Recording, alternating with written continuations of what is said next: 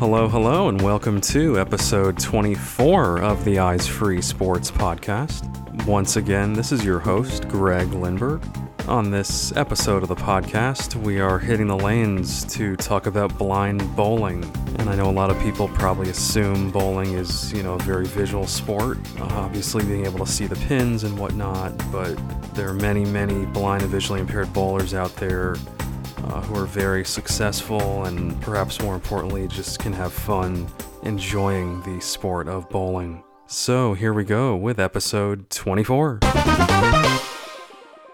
Okay, so my guest on this episode of the Eyes Free Sports Podcast is Fred Nickel of the American Blind Bowling Association. Fred, welcome to Eyes Free Sports.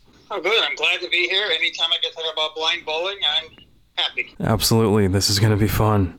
Okay, so starting off, talk to me about where you were born, where you grew up, just your early years in life, Fred. I was born in Chicago. I lived there all my life until I graduated high school when I joined the Army. Unfortunately, then I was in an automobile accident, so I lost my vision totally. After that, I was kind of floating for a couple of years looking for a job purpose, and I found a job working in a darkroom processing film, where I worked for approximately 30 years until the idea of film kind of went away and everybody started going digital, and those darkroom jobs disappeared. I used to say I was retired, and my kids said, no, I was unemployed. So take it from there. So, Yep. Gotcha. And then I'm curious about your military service. How long did you actually get to serve for? I was in about 2 years.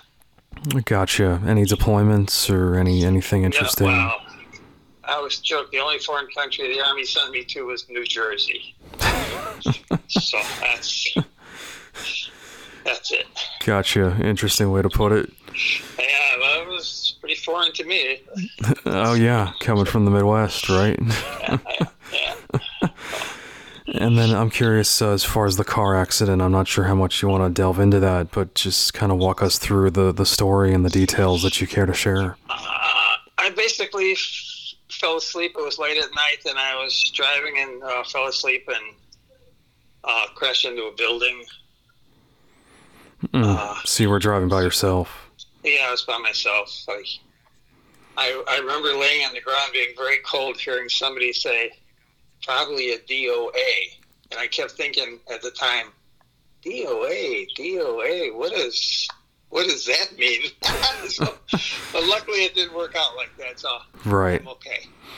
Wow. And was it just your vision then that was impacted, or any other injuries or effects?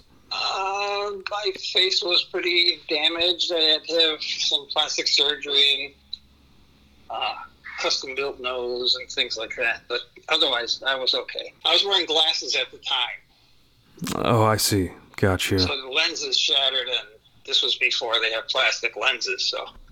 Right. So then it was the lenses that kind of got into your eyes? Is that what ultimately caused it? Yeah, the lenses are what destroyed my eyes, to the point they could never be repaired. And what was that like, after that accident and losing your vision? What was going through your mind? I always joked that I was too stupid to understand, because I remember telling the doctor it's no big deal. I didn't understand what being blind really meant. I had never seen a blind person. I had no idea. It took me a couple of years to finally figure out what it really meant to me, but by that time I had mobility training and had learned to get around and do things, so the hard part was kind of over for me once I was able to do things. And then I did find a job, actually found one, and then got a better one after that. So, right, I see. Interesting. Like I said, I was too stupid to understand what being blind really was. Yeah, that's an interesting perspective. Yeah. And then in terms of sports, I'm curious, did you play sports growing up or in high school, or? Nothing. In high school, I was not a sports person. I never really did anything. We did some other sports, just with my friends, baseball and, basketball on a alley court and, things like that. I never really was in any kind of organized sports. Gotcha. And in terms of bowling, did you bowl at all on any kind of leagues growing up? Or? No, I never bowled when I had my vision. I actually started bowling after I lost my job, because then I had free time and I needed things to do, and someone told me about this, and I had bowled with my ex-wife a couple of times. She had bowled as a young person, and we went out and bowled a few times. When I heard about this blind bowling, I joined the league and enjoyed it and have been doing it ever since. Gotcha. That's awesome. Let's talk a little bit about the adaptations of blind bowling, and I understand that there are these rails that are used, if you could explain that. Yes, we have. Obviously, as a totally blind person, there's no way you could actually bowl without some guidance. So somewhere along the line, when bowling first started, someone designed a guide rail that we use as 12 feet long. Some other cities use a 15-foot rail. But it's basically just a guide rail, which at both ends has a foot on the ground with two bowling balls in it to hold it steady. And it's lined up with the gutter on the left side of the alley. And it keeps you straight in line, so you know you're walking straight towards the alley. I see. And you just run your hand along the top. It's not for support or anything like that. You just slide your hand along the top and throw the ball with your other hand. Gotcha. So there actually is one of these for every lane then? For every lane, unless you have a left-handed bowler, which is a nightmare because then there's a rail on both sides, which really restricts the space. I hate bowling with a left-hander. Yeah, that's true. Not as much room to stretch out and right, as far as the delivery. Yep, makes sense. And then how high is the rail actually off the ground then? Or the floor? The rail is, I should know the actual dimensions, but I don't. It's about waist high for me. Gotcha. Okay. And like I said, it's 12 feet long. So you have your approach. You can take 3 steps, or some people take 5 steps before they release the ball. Yep. And then, like, in your case, are you pretty much touching that rail the whole time as far as your delivery, or? Yes. You are? Yes. So you are? I start at the beginning, and I kind of line myself up. I run my hand back and forth, and then I move forward. Gotcha. And when I get to the end of the rail, I just go into my knee bend and throw the ball. I see. And then I know that there are also spotters that aid in communicating the pinfall and whatnot. If you could talk about the spotters. Yeah, it's funny when some of the blind bowling leagues started. They only had blind people. They didn't have any sighted people, so they did then have to have people who would sit at the desk and call pins and keep score. Yep. They did eventually. The league I was in, at some point they realized, why are the spouses and friends sitting behind us when we're bowling? And they added sighted people to the blind bowling leagues. So now that's when sighted people started bowling too. So there's always a sighted person on every set of alleys, like I said, to call pins and keep score. Gotcha. And they pretty much just indicate, is it just frame by frame, or do they give you an update on your score each frame, or what kind of information do they give? Some people need to know every frame. I don't really care to know. I just need to know what I did that frame. You always have a feeling of how you're doing. Yep. If you hear that right gutter a lot, you're not doing well. So you got to keep it on the lane. You got to keep it on the lane, and you can tell that you've hit the pins and stuff. I've known some blind people. I don't know how they do it, but they're able to call their own pins with some good percentage of reliability. I don't know how. I've tried doing it. Sometimes you can have a feeling of what's left, but I would never try to count on it. But. Gotcha. So we all do rely on the spotters. Exactly. Yep. And then I know myself as a visually impaired person, sometimes it's tough to locate my bowling ball on the ball return on the rack there. Do you have any tips or any strategies that people use to do that? I finally went to a pink bowling ball. Hmm. Because so many bowling balls are black or blue or stuff Darker. like that, and you go, okay, which black one is yours? Well, I have. So I thought I don't care about the color of my ball. So I got one that's pink. So now that's Fred's ball. It's the pink one, obviously. There's no mistaking my ball. Because a lot of times like when you're at tournaments, there are time limits to how long each set of teams can have to bowl. So for singles and doubles, you might have 2.5 hours, and if it's team event, you might have 3.5 hours to finish. Gotcha. They don't want people, waste. So it's important that you find your ball pretty quickly. And how about like the texture of the bowling balls? I know that's something I have kind of picked up on. Each ball seems to be a little bit different. Is that something you go off of at all? Sometimes you can tell a little bit, but there's so many different finishes on the bowling ball. Some are plastic. I think those were the first ones, and now they're what is it, polyurethane or something? They're different. Yeah. They're different materials. I mean, they're all basically the same weight. It can't be more than 16 pounds, and I've seen some as low as 8 pounds for kids. But for adults, usually they're up in the 14, 15, 16-pound area. Gotcha. Let's talk about the American Blind Bowling Association, and I understand that this organization formed way back in the early 50s, right? Yes, 1951 is when the first tournament. The organization actually started in the Midwest. As you can imagine, in the winter, there's not a lot of outdoor sports going on, so bowling is something that people were attracted to. And the other thing, which is my theory, I don't have any real numbers to prove this, but I think back in the 40s, 50s, blind children were sent to blind-centered schools.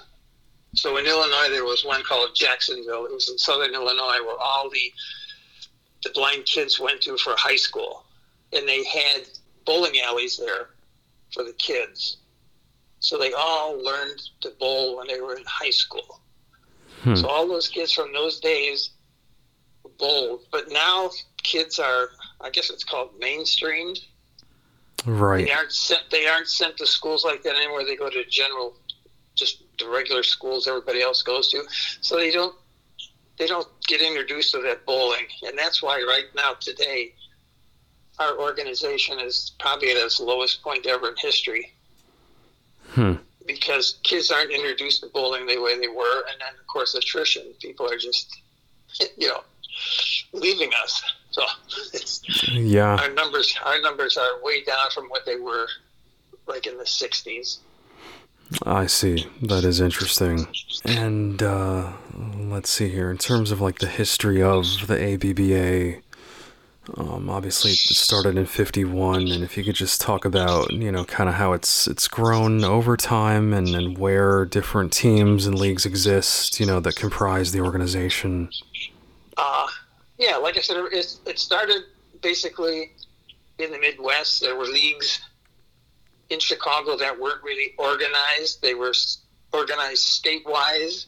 I know in Illinois in the early days there were state tournaments where leagues from Illinois would get together and have tournaments. And then they progressed to tournaments between states. I know there would be a tournament between Illinois and Wisconsin, which of course most of the leagues were in Milwaukee. As you can imagine, the blind leagues were mostly in populated areas. So those things got together. There were leagues in Detroit. Eventually they got together and organized ABBA, and the first tournament, I believe, was in Detroit in 1951. And after that, it just kept growing. And then at some point, they got in touch with other states and leagues, and they organized ABBA until the point now where we're not in every state, but we're pretty much all over the country. Yeah, very cool. And I understand that you guys do have a national tournament, I guess you would call it, each year. Yes. Usually in November we have what's called a mid-year meeting. Well, we have an organizational meeting, talk about new bylaws and cities to have tournaments. And then in May, usually over Memorial Weekend, the 4 or 5 days before Memorial Day would be the tournament. And like I said, it's almost always over Memorial Day, except when we had it in Indianapolis once. Actually, I think we were there twice. And, of course, you couldn't have it over Memorial Weekend because in Indy 500, right. you couldn't get a hotel. But our last tournament, because of COVID, was canceled. We were supposed to be in Cincinnati in May. Because of COVID, the tournament was canceled. And our November meeting in Chicago, because that's where the next tournament's going to be, is in Chicago. Actually, the suburbs, Arlington Heights. It's a northwest suburb. Our November meeting was canceled. We may be doing something over the phone, trying to have a meeting. But I don't know how effective that will be.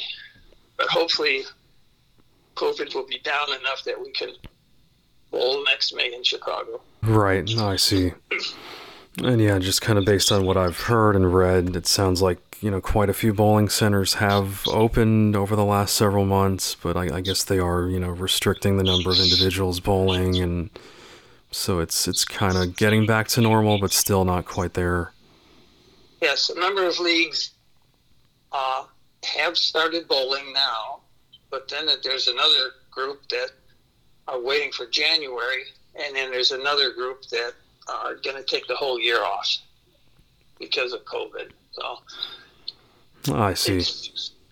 It's a little iffy right now. So right. And then in terms of the bowling centers that that these national tournaments are held in, how do you guys identify a bowling center that's a good fit for those tournaments?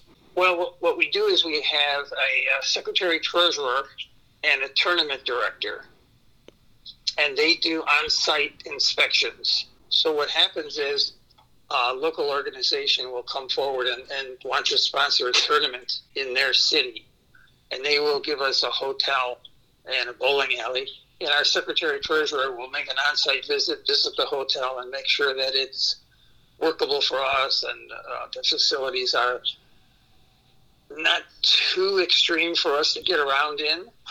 And then the tournament director will go and visit the bowling center and talk to them and tell them what kind of things we need and what we need to do in the bowling center.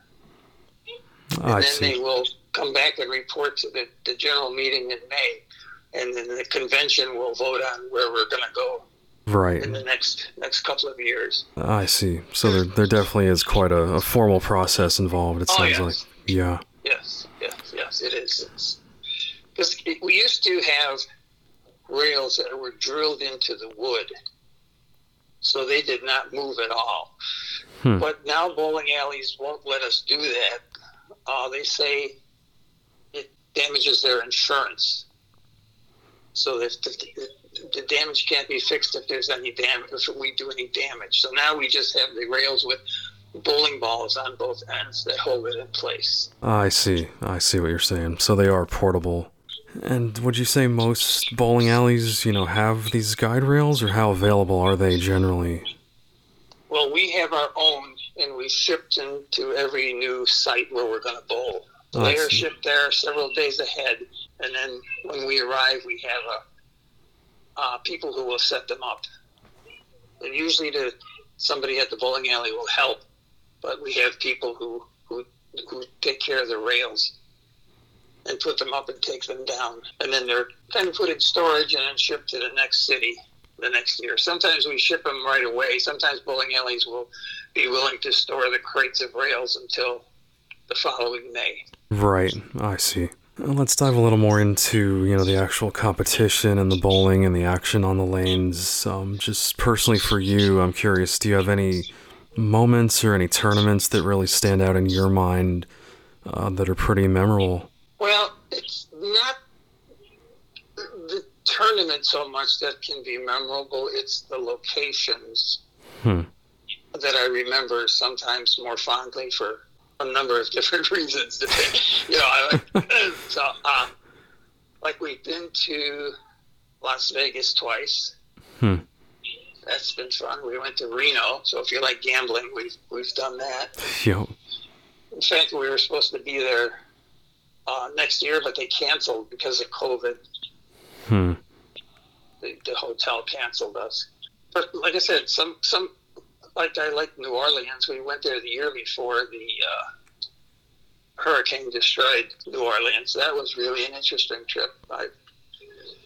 Eating alligator, things like that was always. Plus, New Orleans is very interesting any time of the year. Oh yeah, that kind of stuff was fun. As far as the bowling games are, we have certain things that we always do. We have a singles and doubles competition. Each person bowls 3 games with their partner for the doubles, and then there'll be 3 games that you bowl on your own, competing against other individuals.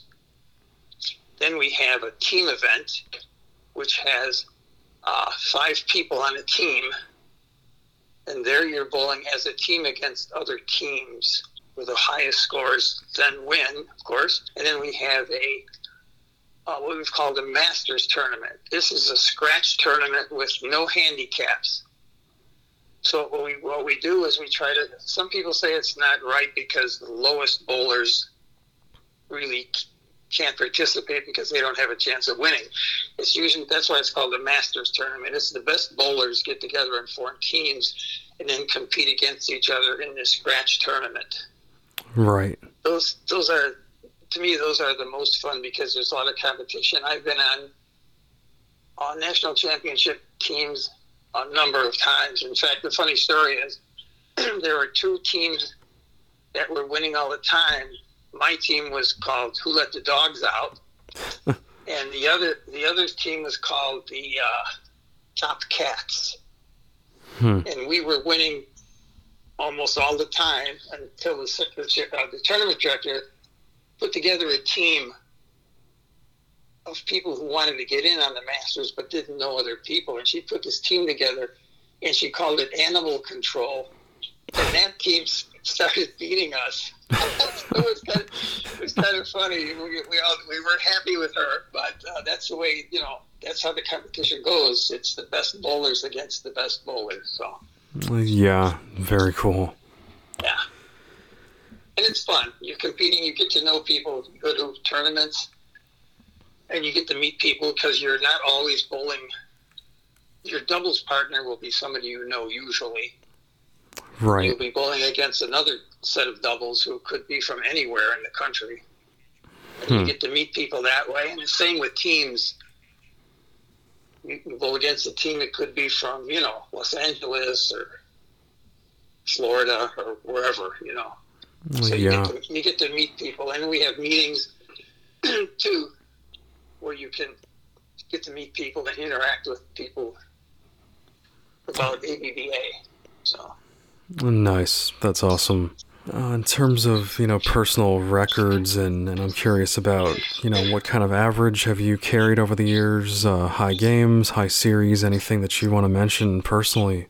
No, I'm not a statistic person. I will tell you that when I first started bowling, my average was around 117, 118. But today, 30-something years later, and much older, my average now is around 94. So I think part of that's a function of age. Sure. I'm to the point now where I go to have fun. I do my best bowling, but I like to interact with people and have fun and just, like I said, just enjoy the bowling. Oh, yeah. The social aspect of it, I'm sure, is probably more enjoyable in a lot of cases than the actual, competition or whatnot. Yeah, because when we have our tournaments, we always have a dance. Usually on Saturday night, we have a dance. And then usually during the week, depending on the local host, they'll have hospitality, where they'll have a room where they'll have like free beer, soft drinks, and chips and things like that, where people can congregate and meet. I usually just walk in and bump into people and start conversations. That's probably the way I meet more people that way. Nice, yeah. But I'm pretty outgoing, so that's. Oh yeah. That's how I can get away with that. Comes with the territory, right? Yeah. It's like I said, it's a lot of fun. And of course, there's this whole serious side. These meetings do contribute to rules and how we do things and where we go and stuff like that. So there is a serious side to it too.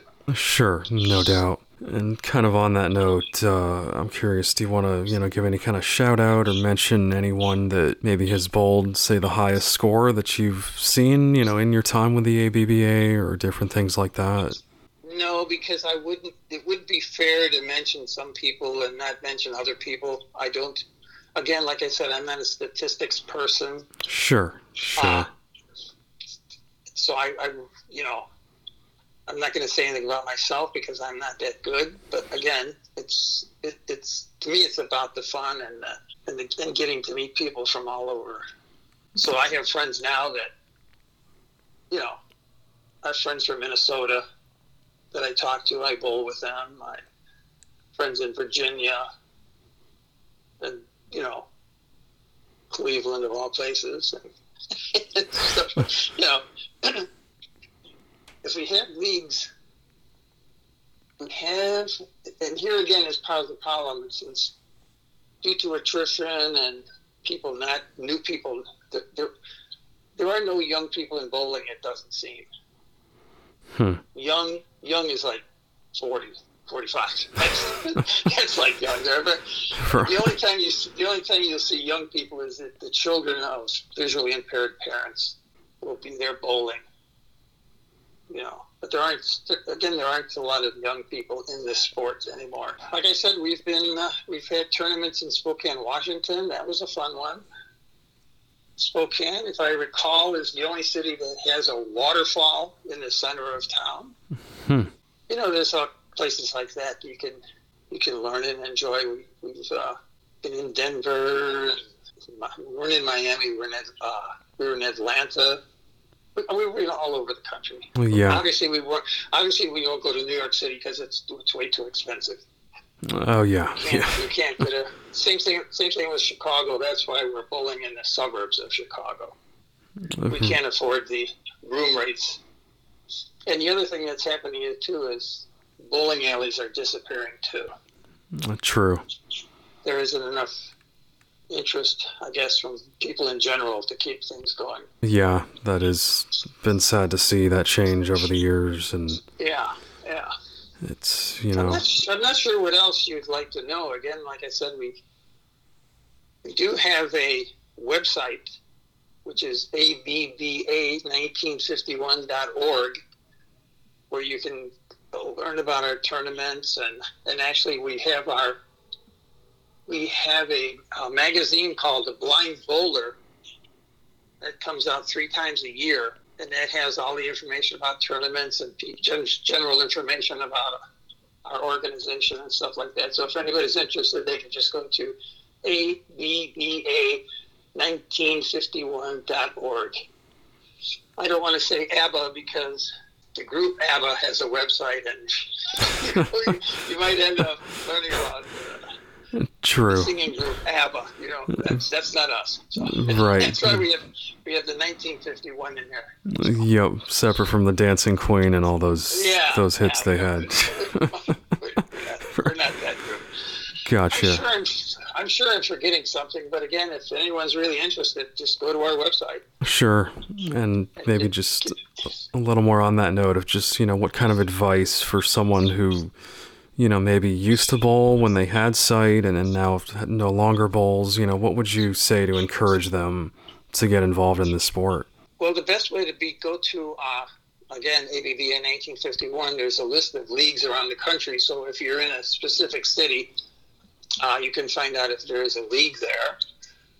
We also have our bylaws there, so you can see how we operate and what it takes to do that. We even have a book that was written years ago about how to bowl as a blind person. We also sell the bowling guide rails. They're not cheap. I think they're just over $300 now, but we have them custom made. We have to order them. No one else makes them, so we have to buy them and pay whatever it costs. And we sell them basically at cost plus shipping. I see. And then you could get one of those and bowling alleys have no problem with you using that because it doesn't, again, like the new ones don't damage the bowling alleys. Sure. So, and again, there's a couple of local groups. We have the Midwest Blind Bowlers, and I believe there is a Southeast Blind Bowlers organization where they have their own little tournaments every year. And for some people, those are more cost efficient to go to because they're local. Right. So you don't spend as much as traveling, and things are generally less expensive. So we have those kind of groups too. Yeah, I know here in Florida, I believe in Daytona Beach, around Labor Day, they do have an event. Yeah, that's a real fun one. I've been there once or twice, and it was kind of fun having a hotel right on the beach. Yeah. That was, and they do some silly stuff like bowling between your legs and things like that, so. Oh yeah, you gotta mix it up a little bit, Yeah, it's not all just, and again, it's really great socializing with people. For sure, yeah. Yeah. Now, on the international level, are you familiar at all with, blind bowling in other countries and the popularity of it and whatnot? There is an international competition. We've had teams go to that several times, but again, it's, I believe one was in Sweden, maybe, and then another one was in Australia. And if you're going to take a team there, those expenses are on you. I see. Not everyone can afford to do that. You have some different rules too. Like one of the problems you have with blind people, and I don't know why they do this, but they're not always honest about their vision. I'm a total, but no, you're not really a total. And how much vision you have, because we have three groups. You're either a total, a partial, or you're sighted. Yeah. But for the international competitions, they don't trust people, so everyone has to wear a blindfold. Oh, really? Yeah, and bowling with a blindfold is really different. Yeah. It's like me. I can't see. I have zero vision. I actually have prosthetic eyes, so obviously I'm not going to see anything. But if I try to do something while I'm closing my eyes, I get very clumsy and I'm lost. I don't know what, it's something in my head, I guess, because obviously it doesn't make any difference, right? I mean, right, theoretically, whether yeah. my eyes are open or closed, it doesn't make any difference. But if I close my eyes, I feel a little more lost. So you can imagine now you have to wear a blindfold. They even do drug testing. Oh, really? Yeah. And wow. In some countries, they don't have the kind of rails we do, but we've been introducing them. I know we've sent rails to Japan and in different places around the world, so people can have the best kind of guide rails for bowling. Because some countries, they don't really use kind of anything. You just kind of stand there and throw the ball. So. Interesting. Yeah, but again, it's cost prohibitive. I always wanted to go, but I couldn't really justify spending that kind of money. Exactly, yeah. Cool. Alrighty. Well, Fred, I really appreciate the time, really appreciate the insight about blind bowling and the ABBA, and certainly hope this conversation, will be heard by many and hopefully help spread the word about this awesome sport. Yes, and the main thing is ABBA1951.org. You can get all the information you want about our organization. Nice, and we will include a link to that when we post this episode, so people have that. Terrific. Awesome. Alrighty, once again, really appreciate the time, Fred. Thanks so much. My pleasure, Greg.